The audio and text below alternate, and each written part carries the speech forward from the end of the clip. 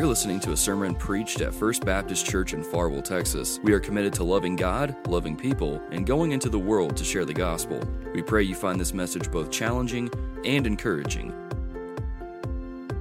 If you have your Bible, I want to invite you to the Gospel of Matthew, the 6th chapter. Matthew chapter 6, verse 9. Matthew chapter 6, verse 9. This text is found about midway through Jesus' sermon, titled the Sermon on the Mount. It is a sermon that is primarily being preached to the disciples, but no doubt there is a crowd around him listening. No doubt you have lost people listening. If all it was the disciples, you had one lost person listening, and that was Judas. But it wasn't just Judas being the only one lost. I believe there was other people that were within earshot of Jesus preaching this sermon as he went up on the mountain from the Sea of Galilee and sat down on this mountain and began to teach what is commonly referred to as the Sermon on the Mount. In Matthew chapter 6, we find a couple of examples of how not to pray, and then Jesus contrasts those examples of how not to pray with how to pray. Over the next several weeks, I want us to spend our time at looking at this wonderful teaching about this prayer, that we're all familiar with it. Many of us know it by rote. If you've grown up in sports in small-town America, it is said in the locker room. Oftentimes it is said before a game, after a game, sometimes during a game if a player gets hurt. It is a very common prayer. But I hope that we would not say this prayer, but that we would pray according to this prayer. Let me give you an example of not just saying the prayer. If I was to invite you over and say, would you come over to my house, or let's sit down and let's have a cup of coffee and let's say things to each other. That would be weird, wouldn't it? We're not going to sit down and have a cup of coffee and say things to each other. Now, we are going to say things, but the intention is not to sit down and say things to one another. The intention is to have a conversation with one another. Matthew chapter 6, starting in verse 9, is where we're going to be. Just a few years before Billy Graham passed away, Greta Van Susteren had the opportunity to interview him in his home. Greta asked Billy Graham, the great Reverend Billy Graham, asked him, she said, Mr. Graham, if you had the chance to do it all over again, if you could go back and start over and do it all over again, what would you do, if anything? Would you do anything different? Without any hesitation, immediately, Billy Graham said these words, if I could go back and do it all over again, I would spend more time in prayer. Can you imagine the ministry that Billy Graham had? He said, I would spend more time, actually to quote it, he says, I would spend more time in meditation and prayer. And then he followed it up with this. I would take less speaking engagements and spend more time in prayer. Now think about that. Every time Billy Graham spoke, it seemed like just the crowds came. I mean, Billy Graham was at the grocery store one time and was speaking, and crowds of people came. That's an overstatement, but I mean, he just spoke, and people came to faith in Christ. And looking back, here's a man who's at the very end of his life. He knows his days are numbered. He's looking back over his life, and he says, if I could do it all over again, I would spend more time with God in prayer, meditating on His work. Now, when he said I would take less speaking engagements, he's not talking about the large crowd events, the large revivals and crusades that he would have. He was talking about some of the smaller things that just kind of ate up some of his time. He is saying that I would rather take some of those moments, spend it in God's Word, spend it in prayer, and meditate on who God is. Oh, may we not be hard-headed. Boy, this is for me, myself, just saying this to myself as well. May I not be hard-headed and think I can make it through life with very little prayer. May we learn from someone like Billy Graham and not wait to the end of our life and say, man, I wish I would have spent more time with God in prayer. Listen, you can learn many things, but you can learn nothing better than how to pray. Matthew chapter 6, verse 9. Go there with me. Let's look at it for a second. Matthew chapter 6, verse 9. He says, therefore, which is a reference to the few examples of how not to pray, and we'll get into those here in just a moment. Therefore, you should pray like this: Our Father in heaven, your name be honored as holy, your kingdom come, your will be done on earth as it is in heaven. Give us today our daily bread, and forgive us our debts as we also are forgiven our debtors. And do not bring us into temptation, but deliver us from the evil one. Father, I pray that through your word you would speak mightily to us. Oh, I'm included in that us, God. I need to hear your word this morning. Father, I pray that you would show us how to pray. God, I pray that as we look at this first phrase this morning, our Father, may we understand the gift of being able to say those two words. May we understand the beauty of those two words. May we not ignore it. May we not run from it. But God, may we run to it. Father, we love you. We thank you. It's in your Son's precious and holy name, I pray. Amen. A few things I want to say this morning is prayer is not talking at God, but prayer is talking with God. There is a big difference. And I'm telling you, when I learned that one principle, it changed the way I prayed. Prayer is not talking at God, but it is talking with God. And it is my hope this morning that through this Our Father sermon series, that your desire for prayer to communicate with God, not adding, but to communicate with God, would grow. Maybe this has also been my prayer, that your desire would be reignited. Maybe you've had a desire to pray before, but it's lost some of its flame. It's lost some of its passion. It is my prayer over the next several weeks that it would be reignited as we look at the elements of this wonderful, wonderful prayer that God gives us as a model. Our Father, the creator and the sustainer of the universe, has given us an all-access pass into His presence. Think about that for a second. The one who breathed this world into existence, the one who keeps this world completely in order, has given us an all-access pass. Listen, you don't have to go to a priest. You don't have to go to your mama or daddy. You can pray directly with the creator and sustainer of the universe. What a beautiful, beautiful gift. What a treasure. What a blessing for the child of God to have been given this gift. It's called prayer. Now, I believe oftentimes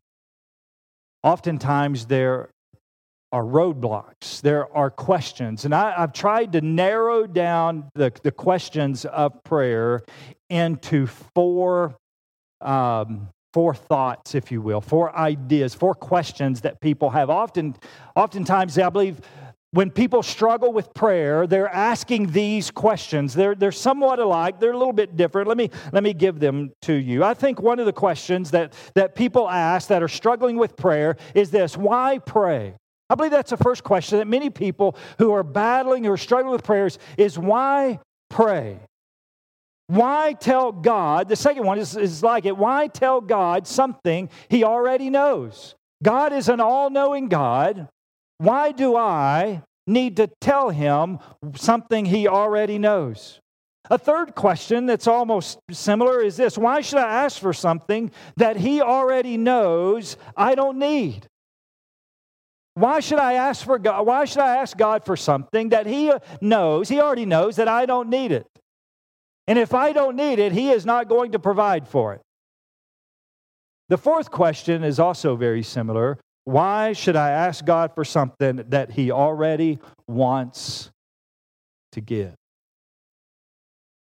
Those four questions, I believe, are the questions that I believe those summarize a mountain of questions that keep Christians from praying.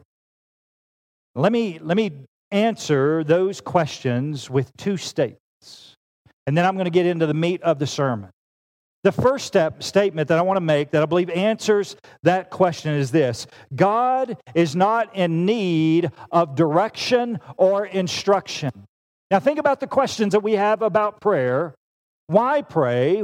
Why do I need to tell God something that He already knows? Listen, God is not in need of direction or instruction.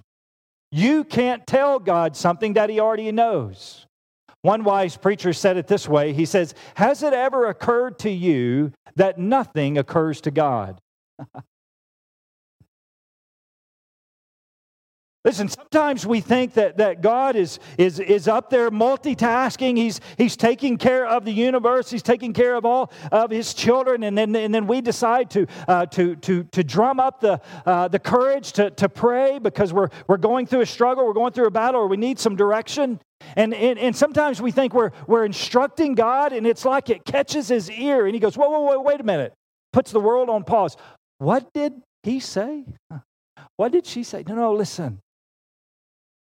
Nothing has ever occurred to God. We are not instructing. God is not in need of instruction. God is not in need of directions.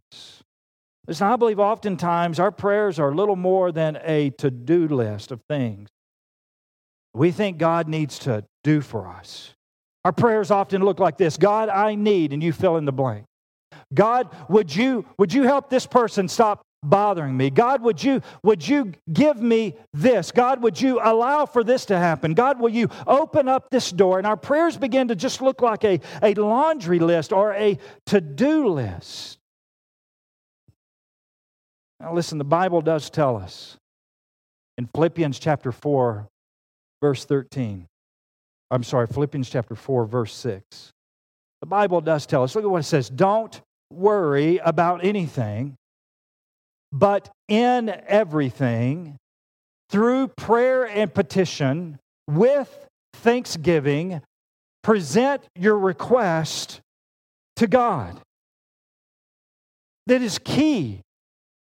Present your request to God with thanksgiving. If you have your Bible open to that text, underscore that phrase. With thanksgiving, present your request to God. Sometimes we get so distracted by the first phrase, don't worry about anything, and we miss the power behind what God is trying to show us here.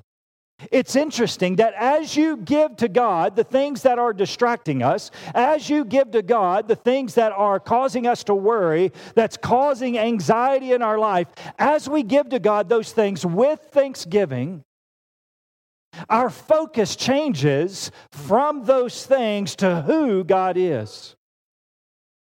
You see, our understanding of the whole situation changes when we follow Philippians chapter 4, verse 6. It takes our focus off of the things. It places our focus on who God is. And it reminds us of what God has done for us. Listen, there's a big difference in bringing our needs to our Father and instructing Him of our needs. You know, I believe one of the reasons we struggle with prayer is that we learn to pray in the valleys. It's the only time. We learn to pray when it's a dark season. And we're behind the 8 ball at that time. We're struggling at that time. We're needing answers immediately at that time. And we bring our request to Him, and we have nothing for thanksgiving. We have no knowledge of what God has done for us. Because we haven't been praying when we've been on the mountaintop. We haven't been praying when things seem to be smooth sailing. It's when we're in the valley that we finally learn to trust God in prayer. And Jesus is here not teaching on prayer when the disciples are in the valley. He's not teaching them about prayer when they're on the Sea of Galilee and the storm is blowing. He's not teaching them about prayer when He is about to go to Jerusalem and be crucified. He is teaching them about prayer where many of us in this sanctuary are at this moment when the waves aren't even a ripple. Now, there's some people in here this morning who you're in a storm, and you need to learn about prayer now, and you need this. I'm telling you, every single one of us in this sanctuary, myself included, need to be reminded of the beauty and the power and the gift of prayer. Listen, God is not in need of direction. He's not in need of instruction. Let me give you the second point that I believe kind of answers these questions is this. God is not listening for impressive speech. I wrote this point down, and I thought I could camp out right here the rest of the morning and evening. I believe this is what destroys Christians from preaching. From praying. It's the thought that they have to have impressive speech. Somewhere in our Christian walk, we heard someone pray beautifully, and we thought, man, if I could just pray like that, my world would be okay. I can't pray because I can't pray like her, or I can't pray like him. Listen, God's not listening for impressive speech. Listen, sometimes when we get caught up trying to impress God, what we're really trying to do is impress the people who are listening to us pray to God. This is exactly what Jesus is talking about in Matthew chapter 6, verse 5. Look there with me. Matthew chapter 6, verse 5. Jesus is giving instruction on how to pray. It's interesting that the first thing He says on how to pray is how not to. You see, there's a lot of misunderstanding of prayer. There's a lot of abusing the right to pray. And Jesus' first instruction on prayer is don't do it this way. Look, Matthew chapter 6, verse 5. Look at what He says. Whenever you pray, you must not be like the hypocrites. Literally, you must not be like the actors. You see, there's a bunch of actors who are praying, and you're getting burdened down because you can't pray like they do. Whenever you pray, you must not be like the actors, the hypocrites, because they love to pray standing in the synagogues and on the street corners to be seen by people. Truly, I tell you, they have their reward. Listen, there's no reward for that type of praying. There's no answer to those type of prayers. There's no benefit to that type of prayer. Oftentimes, we don't pray because we go, man, I don't know the Christian lingo. This is exactly what Jesus is talking about in verse 7 and 8 as He continues this instruction on how to pray. He goes with how not to pray. Look at verse 7. Matthew chapter 6, verse 7. When you pray, don't babble. Don't just go on and on and on like the Gentiles, since they imagine that they'll be heard for their many words. Don't be like them, because your Father knows the things you need before you ask them. Listen, those two instructions could probably free us up to prayer more than anything else. Listen, this ought to give us a sigh of relief that when I pray, I don't have to be a little junior Shakespeare. I don't have to use all of the colorful, beautiful language. When I pray, I don't have to have a lot of words. I don't have to go. I mean, when I pray, I've heard people say before, man, my prayers are kind of simple. I don't know how to pray a long time. You don't have, Jesus is saying, listen, you don't have to pray. The length of your prayer doesn't mean that, oh, Jesus is like, oh, they're finally there. Okay, now I hear them. Now I get what they're trying to say.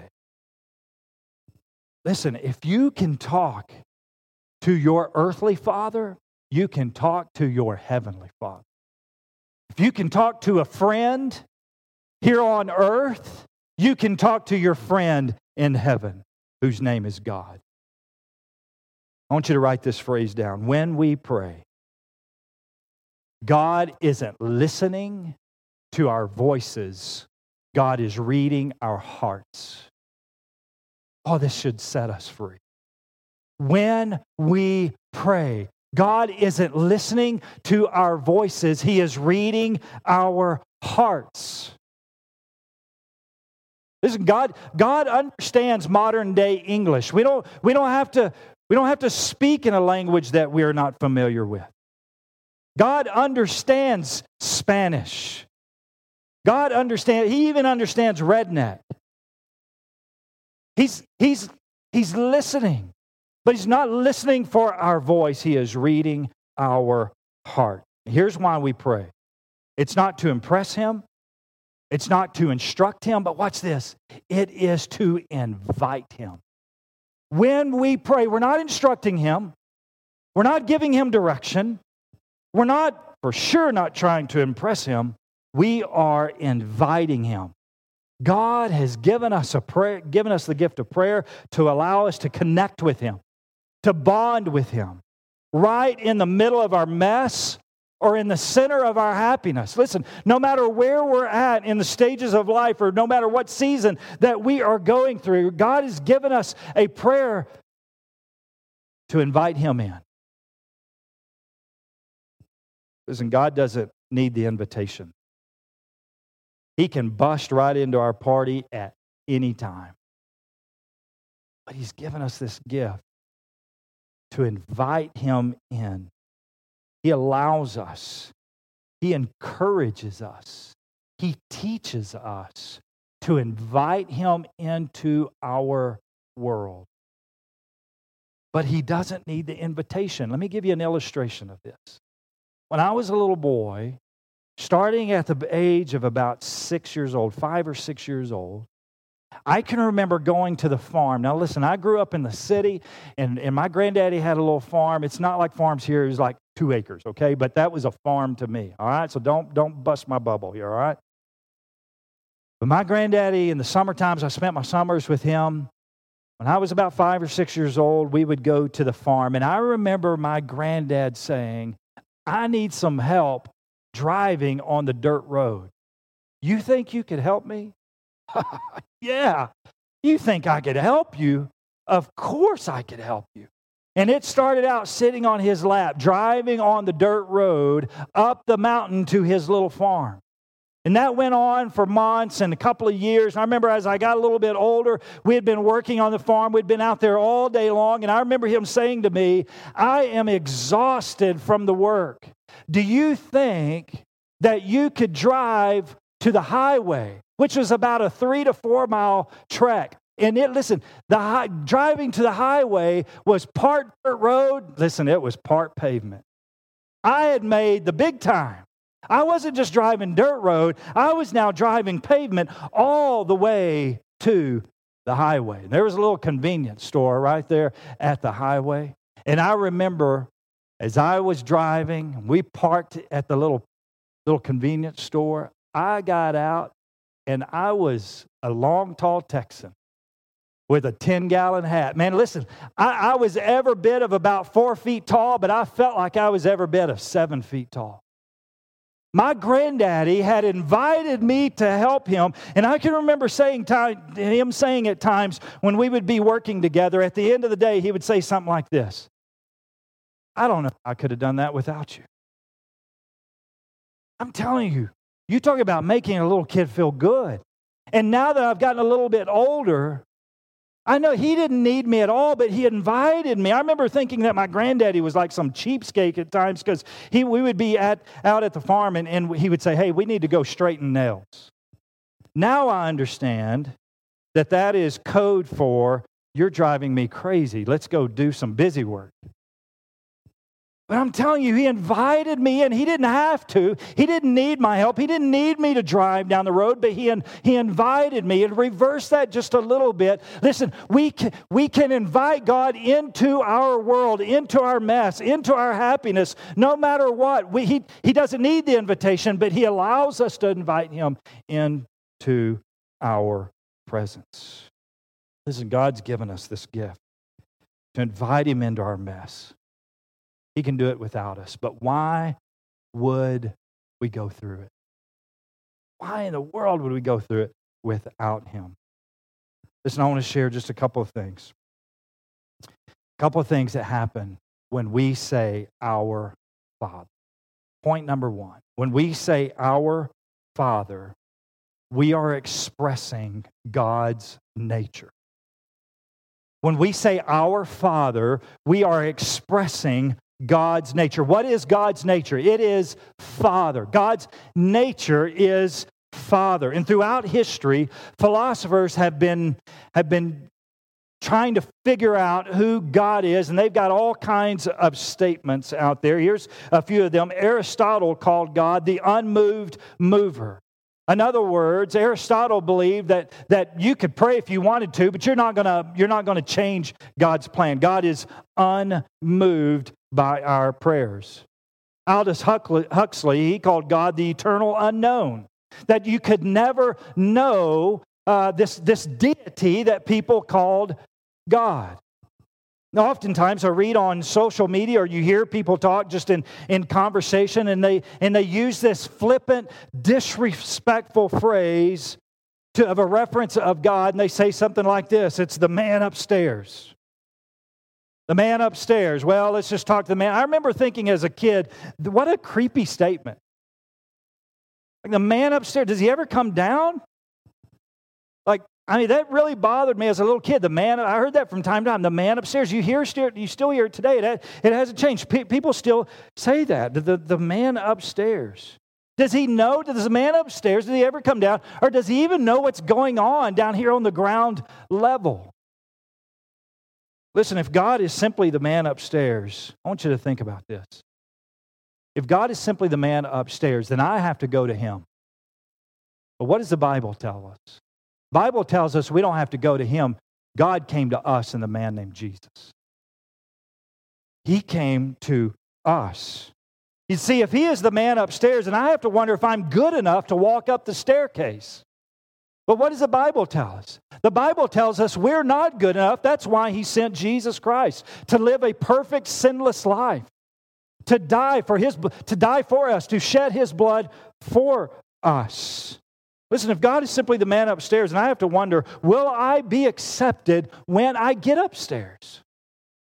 Like if I'm capable of even making the trek up the stairs, will I get accepted when I get there? You see, there's this all kinds of unknown. It's unknown if He's even up there. It's unknown if I'll be accepted. It's unknown if I'm good enough. Isn't the Bible tells us that Jesus paid the penalty for my sin, for my unworthiness to stand in the presence of God. Jesus' blood washes away all my sins. He cleansed me. He cleansed you, child of God. He purified you, child of God. And listen, He dwells within us. And His dwelling within us makes Him a whisper away when we pray. He is right there. When we say our Father, we are expressing God's nature. When we say our Father, we're expressing God's nature as Father, but we're not merely attributing to God human attributes and making God into our image. This is where a lot of people struggle at with this part of the prayer, our Father. And they put a humanity, they throw the only thing that they know, humanity, mankind, hit those characteristics on God. Listen, is God man? No. Is God woman? No. God is Spirit. But not only is He Spirit, He is also Father. We're not talking about biology here, we're talking about theology. And if we miss this point, hear me, if we miss this point that God is Father, we all of Scripture is skewed. If we miss this, that God is Father, not biology, but theology, then we throw all of our worldly understanding of our Father, or maybe someone else's Father, on God the Father. If we miss this, we reflect onto God all of our human experiences. Listen, that's great. Hear me. If you have had a godly Father, that's great. But if you haven't, this throws you into a tailspin. There's many people that haven't. There's many people who've been neglected by fathers. There's some who have been abused by fathers. There's some who have been raised by dishonest fathers, maybe even absent fathers. Listen, divine fatherhood is not a reflection of mankind, but listen, human fatherhood should be a reflection of divine fatherhood. You see, sometimes we get those reversed. We can't. Listen, from Genesis to Revelation, the Bible is showing us that God is a good Father. I want to show you something else. God is a good Father, but He is not a distant Father. For the child of God, one who has placed their faith in Him, He is always present. This is what's so beautiful about prayer, is that God is always present. We're not waiting in line. We're not pushing one to hold for English. We don't have to wait for a response back. Listen, we can talk directly to God. Look at Psalm chapter 46, verse 1 through 3.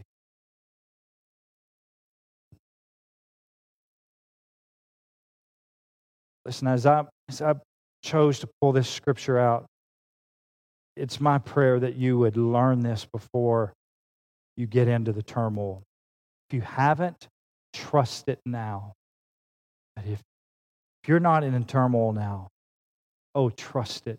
Learn to trust in this. Psalms 46, 1 through 3. Look at what it says. God is our refuge and strength, a helper who is always found in times of trouble. Therefore, look at the response of that. Okay, so therefore we will not be afraid. Though the earth trembles, even though the earth is trembling, we're not going to be afraid. Even though the mountains topple in the depths of the sea, we're not going to be afraid. Though its water roars and foams, we're not going to be afraid. And the mountains quake with its turmoil, we won't be afraid. Why? Because God is our refuge and strength. Here's what the psalmist is trying to get us to see. That no matter what turmoil we can go through, God is our refuge. God is our strength. He's saying this, that God is ever present. He is right in this with us. Listen, when we say Father, we are expressing God's nature. Our Father who is always present. Our Father who is always present. Now, point number 2. When we experience when we say our Father, we experience God's nurture. Other one was nature, Father, always present. When we say our Father, we experience His nurture. To be nurtured means to be taken care of. Whenever a couple brings a child into this world through birth or through the wonderful gift of adoption, they are responsible for that child. If they don't take care of that child, what happens? They get in trouble for neglect. Here's the good news. You ready? The good news is this, that God will never neglect His children. God never forgets us. God never loses us. God never pushes us out. Scripture says that He will never leave us or forsake us. Our Heavenly Father will never have His children taken from Him. Oh, may we see the nurture in that God will never be charged with neglect and have His children taken from Him. The Bible tells us that there is nothing in this world that can take us from His hand. Why is that? because we experience His nurture. When the mountains shake, when the waters roar, we will not be afraid. We experience His nurture. He is the God who is and always will take care of us. Maybe you're asking, how does He get to be our Father? He doesn't have responsibility for I believe we're at 7.6 billion people in the world today, does He? Does God have responsibility over every single person? Well, as sovereign king and judge, He does. Every 7.6 billion people on the earth today and growing every single day will answer to God as king and judge, but not as Father. There's a theology of this universal of fatherhood and brotherhood. I believe is what it's called, universal fatherhood and brotherhood, meaning this, that God is Father to everyone and we are all brothers. Well, that sounds nice. That sounds good. That sounds loving, but it's simply not true. He is the creator of all. And in the very broadest sense, I guess, the word Father, you could say He is the Father of all, but not in the spiritual sense. Only those who have been born again can call Him Father. Only those who have placed their faith and trust in Jesus Christ can call God Father. Jesus says this in John chapter 8, verse 44, when He was speaking to the Pharisees. Listen to those who thought they had a relationship with God, who thought they could call Him Father. Listen to what Jesus says. You are of your father, the devil. Here's a group of people who are part of the population. They're part of God's creation. And Jesus says to them, you are of the father, you're of your father, the devil, and you want to carry out your father's desires. Listen, in this world, there are some who are children of God, and there are some who are sons and daughters of the devil. We don't become God's child until we are born into God's family. John chapter 1, verse 12. Follow along with me in this verse. Listen to what Jesus says. But to all who did receive Him, He gave them the right to be called children of God. Listen, our Father is only a right to those who have received Jesus Christ as the Lord and the Savior of our life.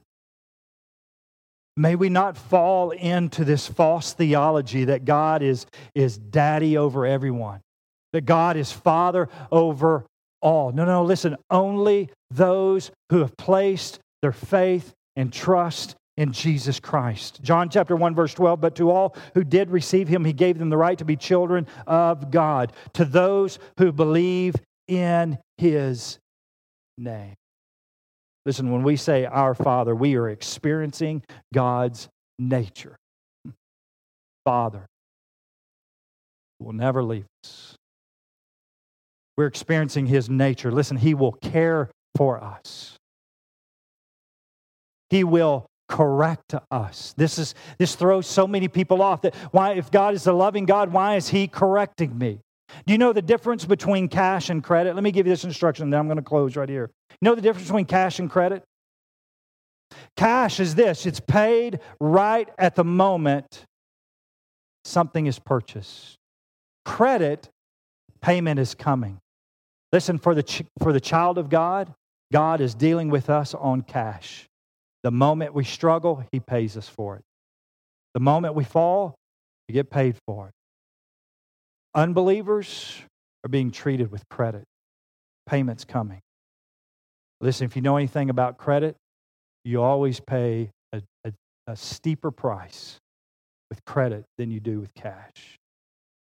Oh, listen. If you're here this morning and you've never placed your faith and trust in Jesus Christ, do it today. I'm telling you, there is a gift of salvation that you will not regret. And God has given us a gift of prayer that you will, listen, it will radically change your life when you see the beauty of communicating with God on a moment-by-moment, day-by-day basis. Give your life to Jesus today. Thank you for listening to this sermon. If you'd like more information about our church or have any questions regarding the sermon you just heard, we would love to hear from you. You can visit our website at www.fbcfarwell.org or send an email to info@fbcfarwell.org. You can also find us on Facebook and Twitter by searching FBC Farwell. It is our prayer that the sermon you listened to was equally challenging and edifying to your walk with Christ. Thank you again for listening, and have a blessed week.